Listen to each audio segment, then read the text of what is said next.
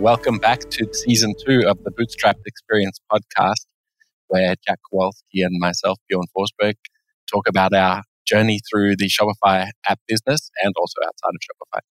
But yeah, it's great to be back. We decided to call season 1 at the beginning of summer, I thought it was. Towards the end, I guess. Yeah, so we've been sort of trying to work out when the right time is to kick off season 2, and I think we both felt now we had both the energy and something to talk about for it. So, how you been, Jack? Yeah, really good. How about you? What's going on? Yeah, it's been a busy few months, I guess. I think last time we talked, Shopify had just announced that they were cutting the 20% fee. So it was a nice way to sort of end season 1. And then yeah, nice bonus there. Yeah, it was great, yeah. And I've managed to grow a little bit more as well. Because it's quite funny to see like your stats all of a sudden jump up, 20%. But you can easily hide if you're having a bad month because obviously there's a giant jump in your stats, which is somewhat not of your own creation, right? Sure. It was funny. The one thing I thought about when I saw it too is just if you're considering selling your app, like that was the time, man, you just got a 20% increase to the value of your business. I mean, that's awesome. Yeah. And I know a lot of the companies that have been buying up Shopify apps have probably done pretty well on that news as well. Sure, I'm sure. Yeah.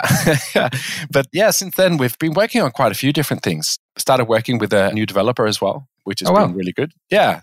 And if you don't follow him on Twitter, or you should, his name's Kirill Plesnov. And he's been doing a lot of Ruby and Rails work in the community. And I've been a fan of what he was doing and putting out there. And I noticed on one of his blog posts that he said he's had some open time for freelance work. So I thought, hey, this would be great. That's awesome. I know Kirill. That's cool. I had no idea you guys were working together. That's great. Yeah. It's been a couple months now. He's a very experienced developer. So it was really good to sort of get a fresh set of eyes coming in and to help out both on AppKit, but also for the whole Polaris View Components thing that we're building or were building and then decided to use the open source library that Dan Gamble created a while back. And Kirill's been quite active in developing on that. So it made a lot of sense to sort of support the work that they're doing on the Polaris View Components and then also to ensure that our apps are using the latest version, I guess you could say. So it's sort of migrating all the Polaris stuff and ripping out our homegrown one and then just joining the open source version and helping out on that one. That's awesome. So you're working with 2 developers now? Yeah. Arjun's been focusing on AppKit and then is also at the moment focusing a lot on testing.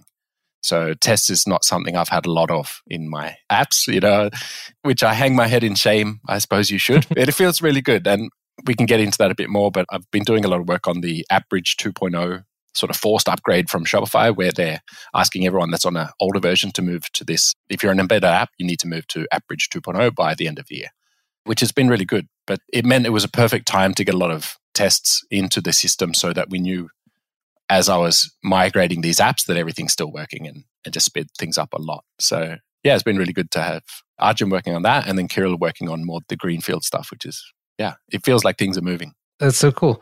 Yeah, I've been working on thinking a lot more about tests lately too. I bought a course recently by Spady, specifically about testing Laravel applications. Because I assume you've probably had the same experience where you go to write tests and it takes you 10 times longer to write the test than it did the code and you just get frustrated and have a half-finished test. Well, at least that was how I always did it. 100% what my experience was. And obviously, it gets better with practice, but yeah.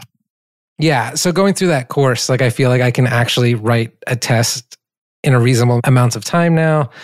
And I would always try to do test-driven development and things like that. Never worked. I would do it for about a half hour and be like, I'm never going to finish this freaking thing if I do it this way. And so just going back and writing tests after or right before I commit or whatever makes me feel a lot better about things.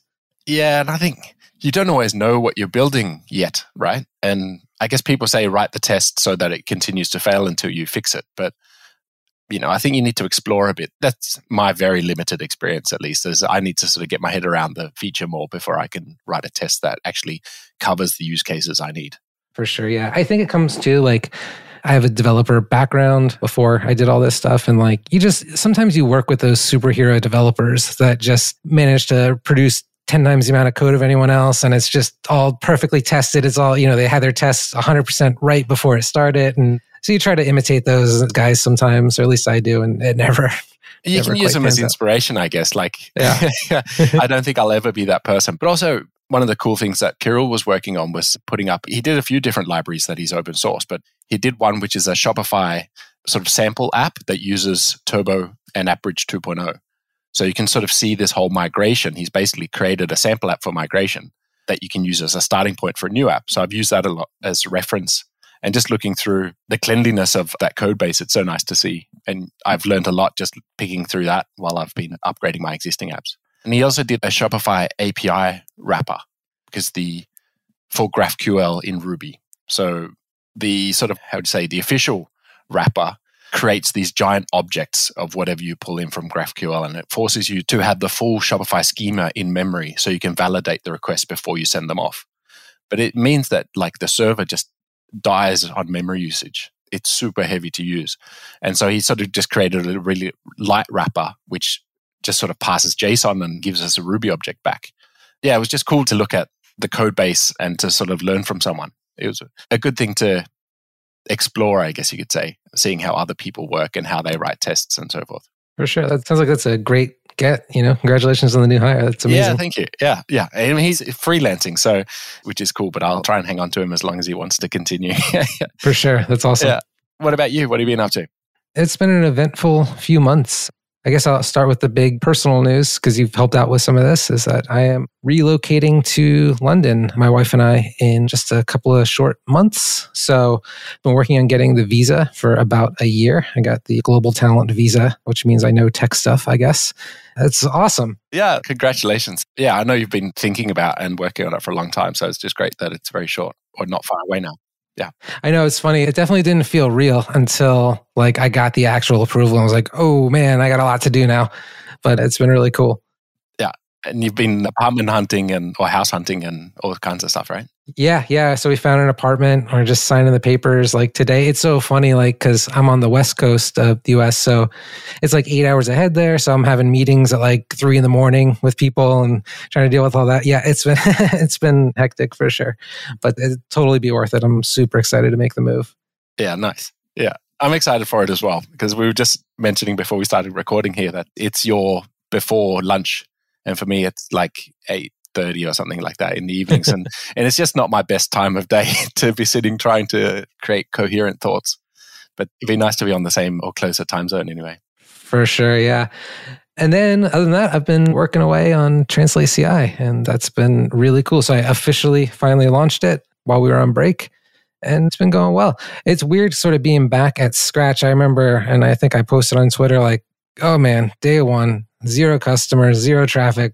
What now? And it's been interesting kind of trying to figure that out. What was that feeling like? I mean, do you feel like a kid going back to school or? Yeah, it was funny. I was kind of looking forward to it. And then it was a little scary because I really never had to worry too much about the marketing side with Shopify because they brought you so much traffic and so many customers and things like that. So although I did some other marketing, the App Store was my primary acquisition channel. I didn't have that anymore. So it was definitely I remember just thinking I've got 0 visitors to my website. What do I do about this? But I remember seeing on Twitter that you did some pretty sort of, for lack of a better word, growth hacky sort of things there, getting into some newsletters and that type of thing. Yeah, that was super helpful. So one thing is that now I actually have a little bit of money to play around with this stuff, and I'm willing to kind of pay for my first customers, which helps a lot. So yeah, I did some sponsorships. I did a Laravel News article. We did the Shopify UnionWorks newsletter, and I've got a couple more sponsorships coming out next month. Those have been all really good. They've brought customers immediate positive ROI, which is cool. Yeah, the nice thing about Translate CI is that the price is fairly high, which means I can pay a decent amount for a customer. And that's what you want, right? And that's one of the things I've found hard with lower price point apps is keeping the customer acquisition cost down while also competing with others that are maybe willing to spend more. Yeah. I'm still kind of trying to figure out how much I can spend and everything because my costs are really high with this app too, just because I'm paying translators. But I think I can afford definitely more than I could with the last app. So it's good. It's a good position. I think it'll be really hard now. And I'm not saying it's impossible, but I think it's harder to come in and not have any money for some type of marketing, or at least to have a network first that you can then pull on. I think one of those two things is kind of necessary. Definitely, yeah. So I'm kind of making it my goal in the next couple of months to get into the GitHub App Store because I love app stores. And they have, so it's not like just apply and get in. You need 100 active users connected through GitHub before they'll consider your app. Yeah, you got to like get started on your own, but it's possible. I believe the Heroku, I would say the Heroku marketplace is very similar. They get you to jump through certain sort of milestones before they'll pull you out of beta and all this type of thing. Yeah, but it's good. And I've looked a lot at their app store. I mean, there's not many apps in there. They seem to do really well, kind of from what you can see from the metrics. So I think it's like a good goal to try to get in there coming up. We're starting off a new season. It may be worth reiterating what Translate CI is for any new listeners. Yeah, so Translate CI is a tool for developers. Essentially, the goal is to help you localize your web apps, meaning that you hook up, say, a Git repo to Translate CI. It'll scan your code base, pull out translation strings, phrases it finds, get those translated by a human translator into whatever languages you want, and then just makes a pull request back. And it keeps it updated. So as you push more code to Git, it'll rescan it and keep your translations up to date. Yeah, and I've used the service. It was good. I liked it. It was nice, easy flow. And I like that it's a human translating. It's a different quality, I think, than Google. Are you considering offering machine translated code as well for maybe like a lower price point, or is that opening floodgates of things you don't want? I've considered that. I would consider it. I mean, the back end sort of doesn't matter that much. Obviously, if you want higher quality, you'll pay for it, and that's great. If you just want something that'll sort of work with your code base, I think that's reasonable for some people, especially for open source projects and things like that. Yeah, it's definitely something I'm considering, and I'll probably do that the next couple of months. Because the thing too is like, I would say in 5 years, maybe from the research I've done, the machine translation may well be as good as a human translation for the most part. So you'll be able to sort of do machine translation and supplement it with like a human editor, and that'll bring the cost down. Yeah, exactly. And that was sort of my thinking as well. Or sometimes you might use a human translator for the bulk of the upfront sort of translation. So say you have an app, but then if you make a small change, then I'm not sure if there's like a minimum amount of words you need to be translating. There maybe isn't. But for machine learning, at least, it can sort of be a quick fill until you then have a human look over it again later. Or yeah, for sure. And actually, so I use Paddle as my payment processor just because they're very Shopify-like in how they handle everything. I like that. And so I think the minimum charge is like $1. Okay. Yeah. But then I'm thinking if there's any translators out there that actually want to do it. That's true. That's true. Yeah. You'd have to find someone. But yeah, and I think some people might be forced out of using the app if the cost of translation is too high, right? And they'll still need translations for their app. But yeah, it's a strategic sort of decision, I think, more than anything, right? Yeah. And that's actually what I've kind of been trying to figure out. So I did these sponsorships, got a whole lot of signups, which was great. I got about 50 signups over the course of a week, which was amazing. But you don't need really to do anything aside from put in your email address to sign up. And then you get your quote and you decide if you want to pay and all that. And so, of those 50, I think around 15 actually connected a project and went through that whole process. And only a few actually went through the process, actually signed up and paid and got their app translated, which is cool. I'm happy with that. But I'm just wondering where in the funnel they're falling off. I don't know if it's an issue of tire kickers, which I totally get. It is on a tech news website. Tire kickers totally make sense there. Is it a sticker shock thing when they get it and realize oh yeah, it is kind of expensive to pay a human to translate my web app? Or is it something else? I don't know. So, and I think that was probably my thought as well when I was going through it. I liked the UI and filling it out and everything. But it was definitely oh, yeah, okay. It's not just sort of, no brainer. It was a few $100s sort of thing to do mine. And that's a pretty big translation job, I think, because there's a bunch of emails with a bunch of words and stuff. But it's still okay, yeah, $300, you still have to sort of think about it, right? But then again, that's sort of an upfront cost, and then it's not something you're going to do every month. And maybe it's positioning, or not positioning, but how to say, making people realize what they're paying now is not what they're going to be paying next month or the month after, or, trying to put their head in the right place to understand what this cost will give them. Yeah, that's very true. Because it's definitely a steep upfront cost and then very minimal going forward.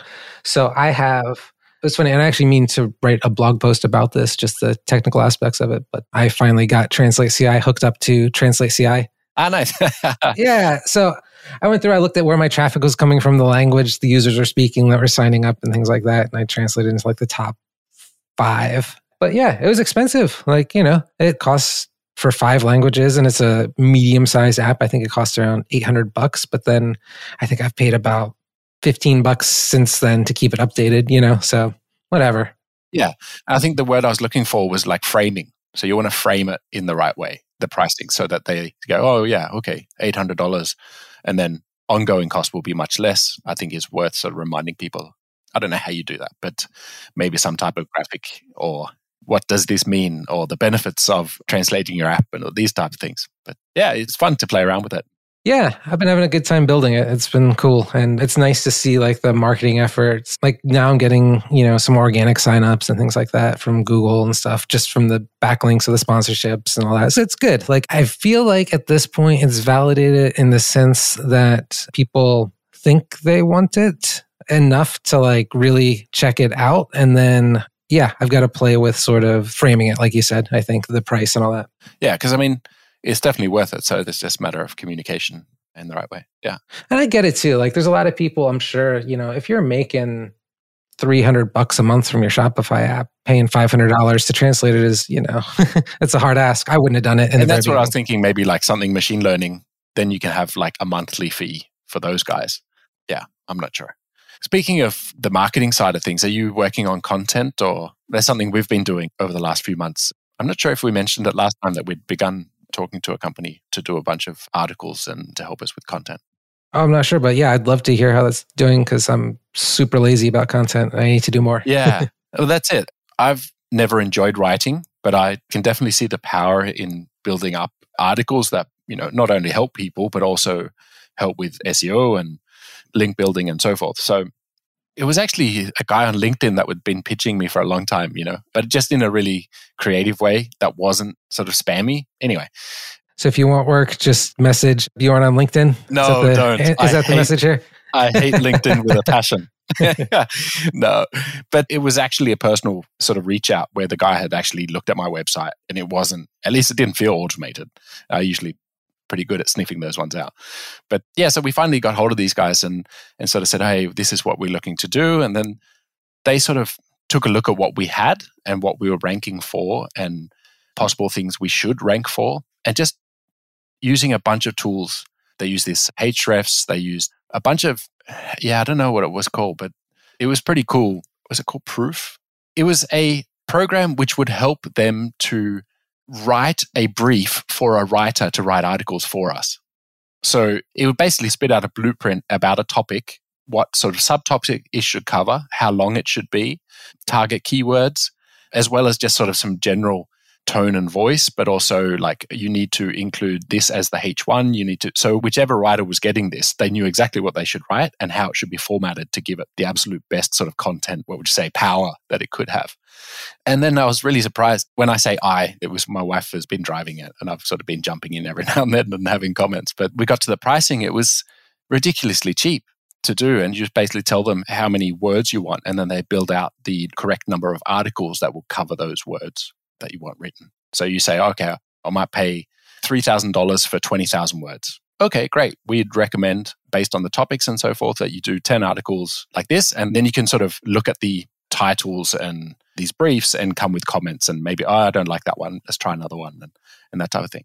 And then it took them a couple of weeks and we had it all. So now I've just got content for like 12 months lined up, which is really cool. And obviously we proofread it at the end and put our own sort of, don't change it too much, but just make sure that it's, these aren't Shopify experts as such. So you just need to get in there and add more of the Shopify flavor to it.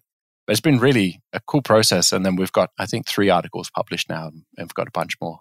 That sounds awesome. I'm going to ask for a referral here. I think that sounds really cool.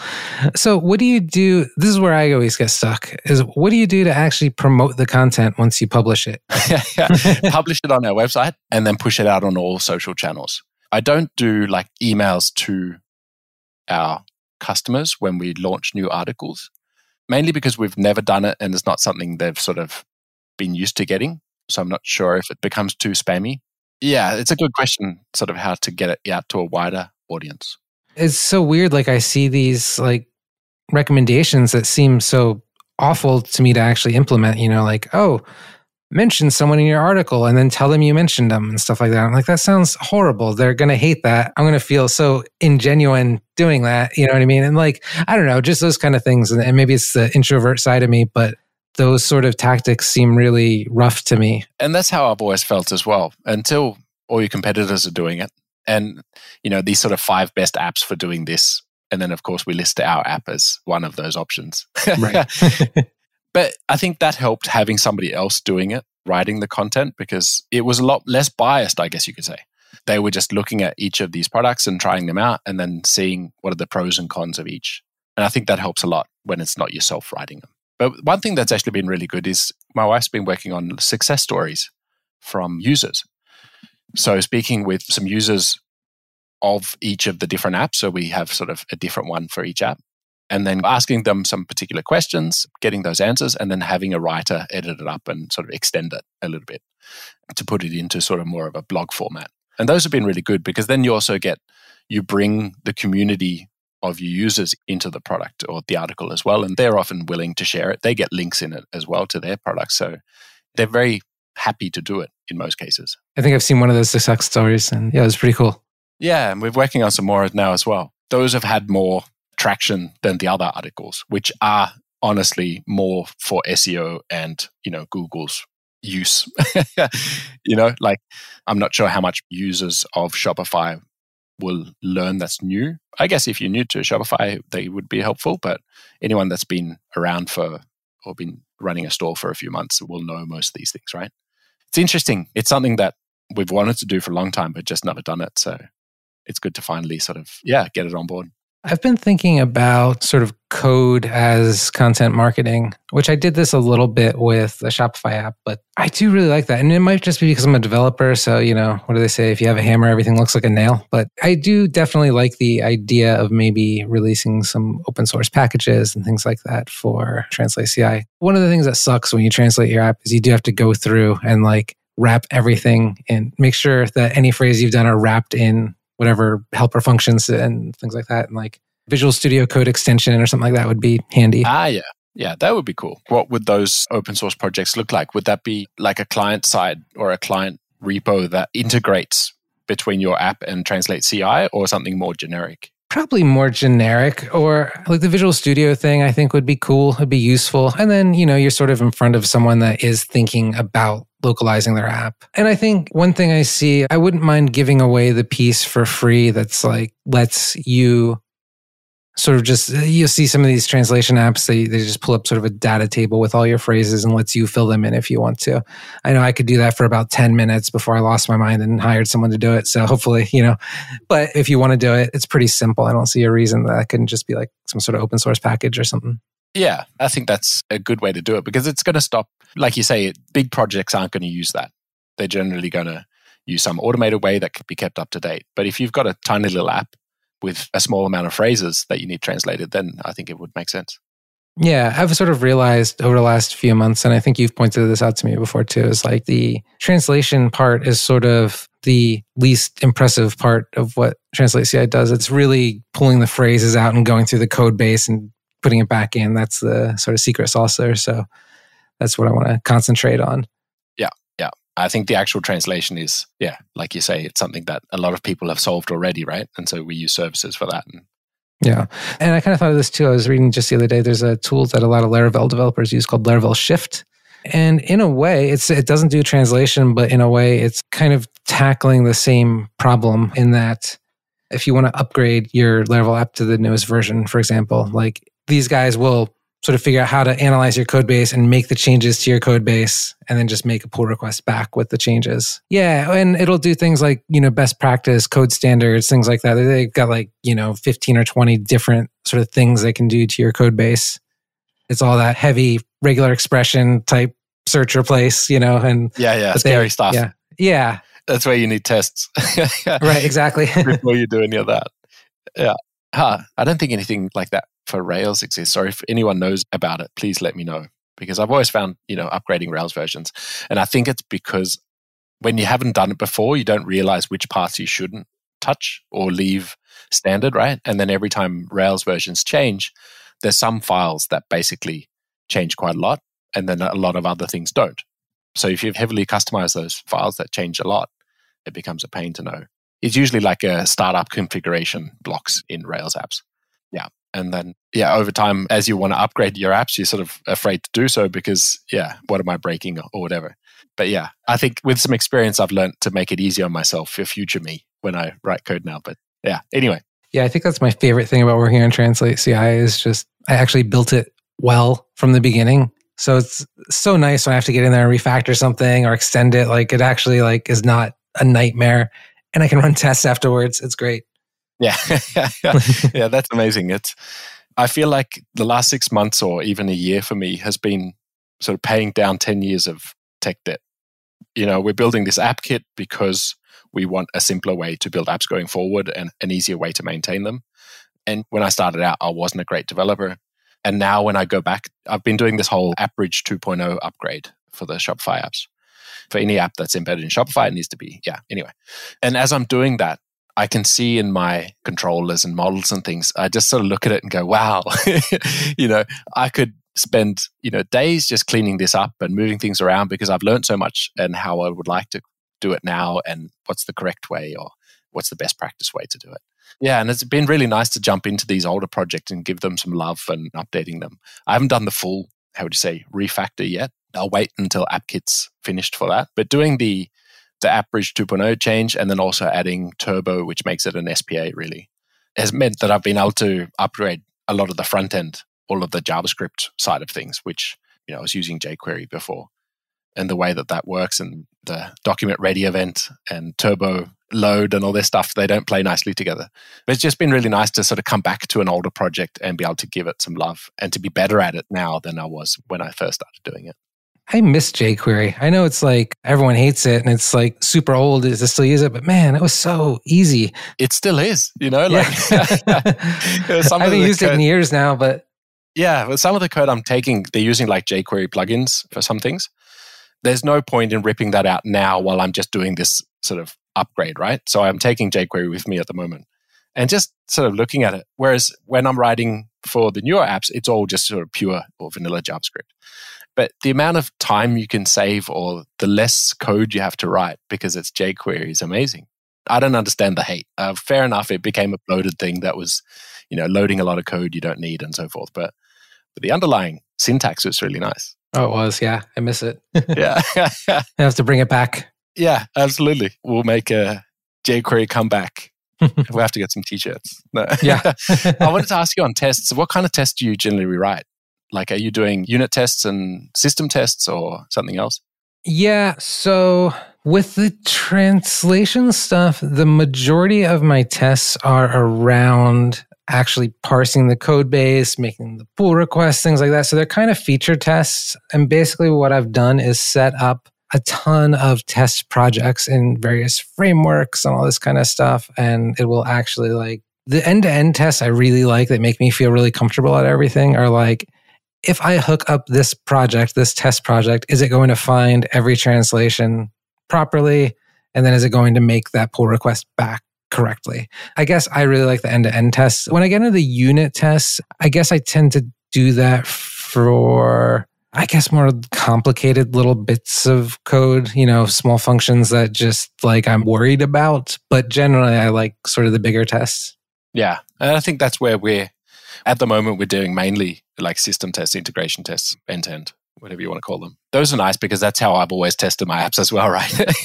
I click around the screen and make sure things are working and all that type of thing. But yeah, and that feels like a really good first step is just to have an end-to-end test. And then we can obviously check that certain data is showing correctly in the UI.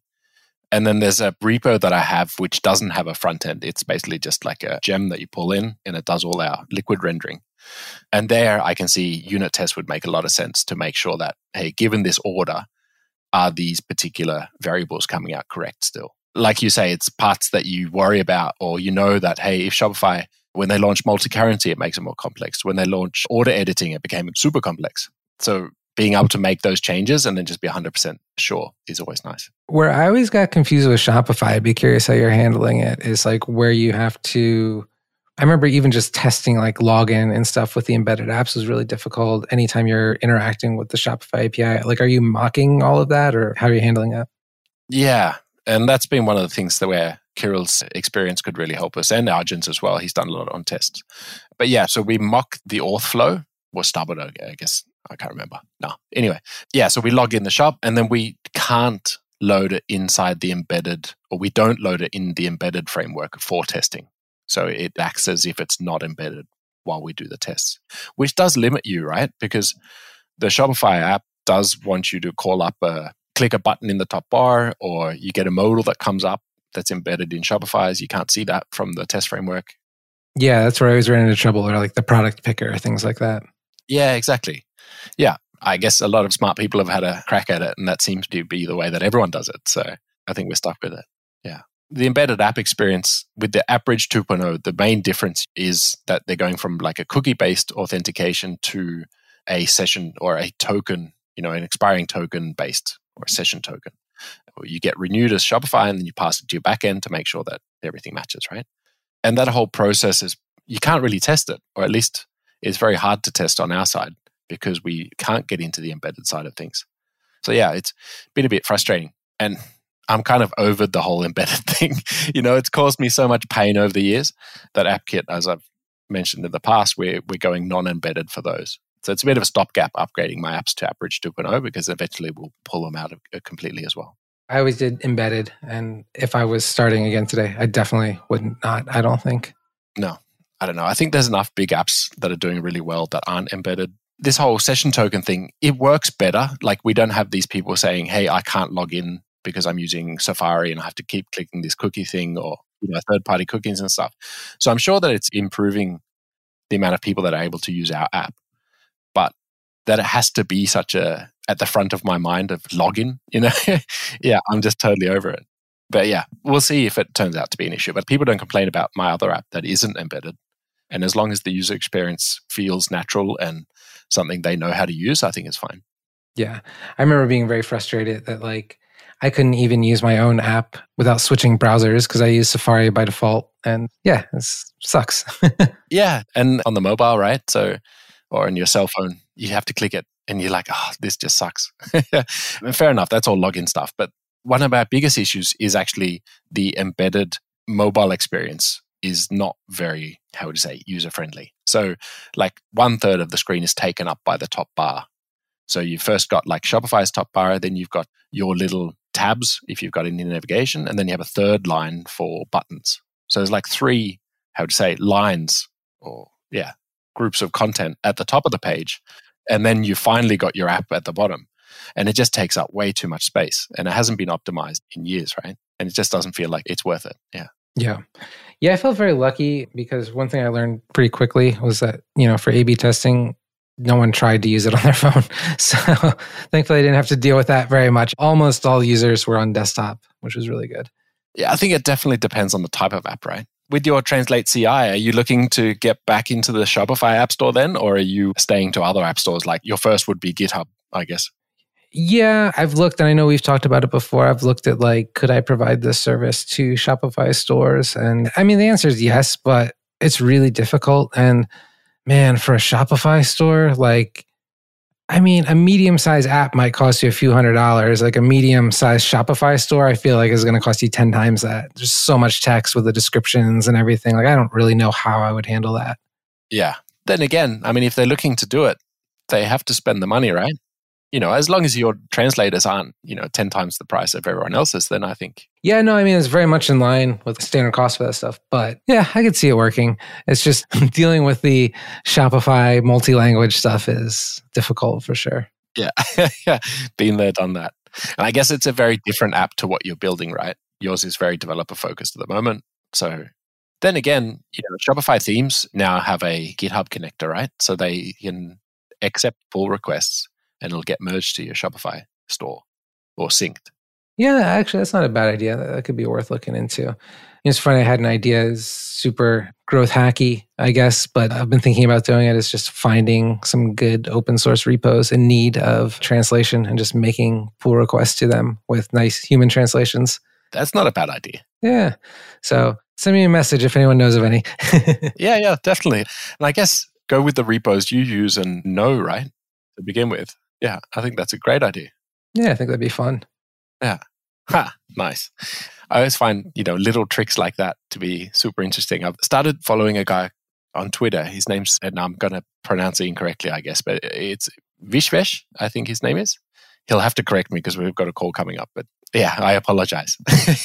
He's been doing a lot of work around the Shopify App Store listings and just sort of very methodically testing, different keywords and how can I rank better for this? And really, I guess he's using this App Store Analytics.io quite a bit as well. It's fun to follow along and to see how focusing on some small changes or the right channels or whatever has like a huge impact. And he's been able to sort of bump the ranks of some apps by, hundreds of positions sort of thing, I think. So this is like a consulting service he's done? Yeah, he's got a link on his Twitter profile where he has a little Gumroad thing where you can get a one-to-one call with him. Nice, that's awesome. Yeah, so he started out doing it, just for free and to sort of share knowledge. And he's got a newsletter which he publishes really detailed posts on, right? He's definitely open to sharing. And I think it was just getting a lot, so he decided to put a price on it. Yeah, which is really cool to follow along. I love it when people are testing all the boundaries to see what works, what doesn't, and then sharing it as well along the way, which is great. That's really cool. Yeah, I was always so interested in like how to increase those rankings like technically in the Shopify App Store. That's really cool. Someone's really like dialed it in and made a business out of it. I think that's a great idea.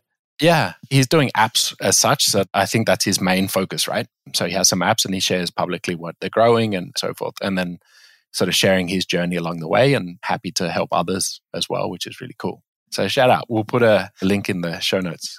It was funny because I have like a recurring to do every 2 weeks to check on my App Store ads. And now I've just also say, hey, check on the listings because I'm great at ignoring that stuff. So, every 6 months I'd come in and then focus a lot on them for a week and then, okay, yep, they're done. I'll move on. It's never been so data driven. And I think that's where his approach is very data driven. I'd be interested to hear, the exact sort of process he goes through to check it all. But I tried it out just on my own here at the beginning of the week and targeting particular keywords and using secondary keywords a lot more instead of just going after the main thing, but just finding a bunch of other things semi-related and making sure my app listing also had those included a little bit more.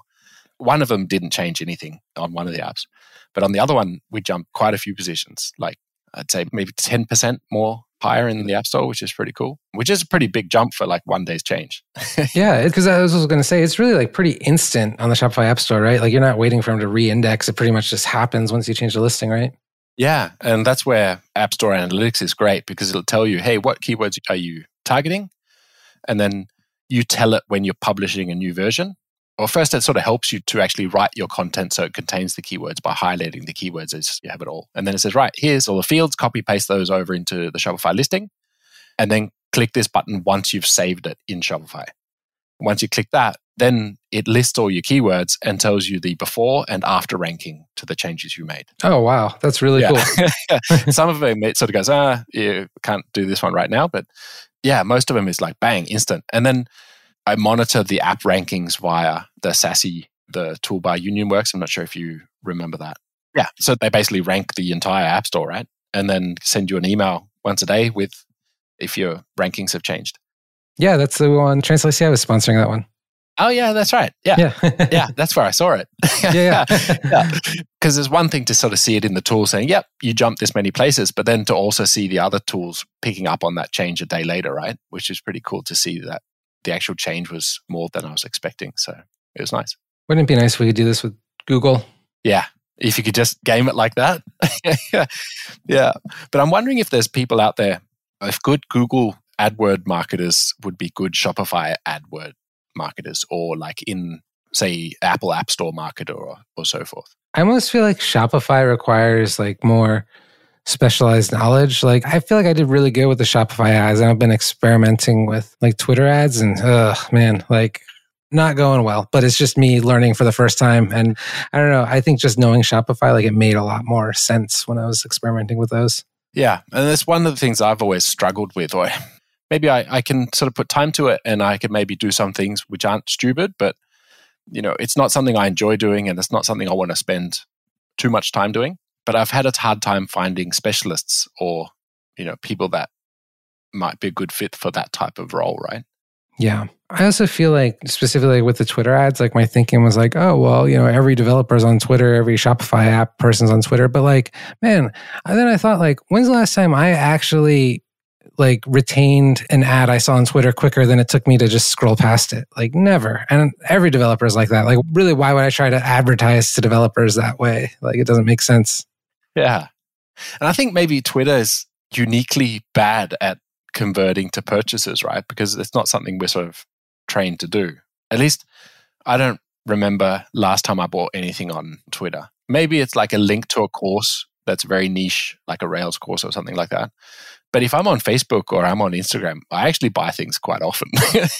But then it's not, I'm not buying things for the business, I'm buying things for myself. I feel like you have to try when you start, like maybe there's just some magic money faucet that I can get a customer for $1 from, you know what I mean? But yeah, Twitter's not it. So keep searching.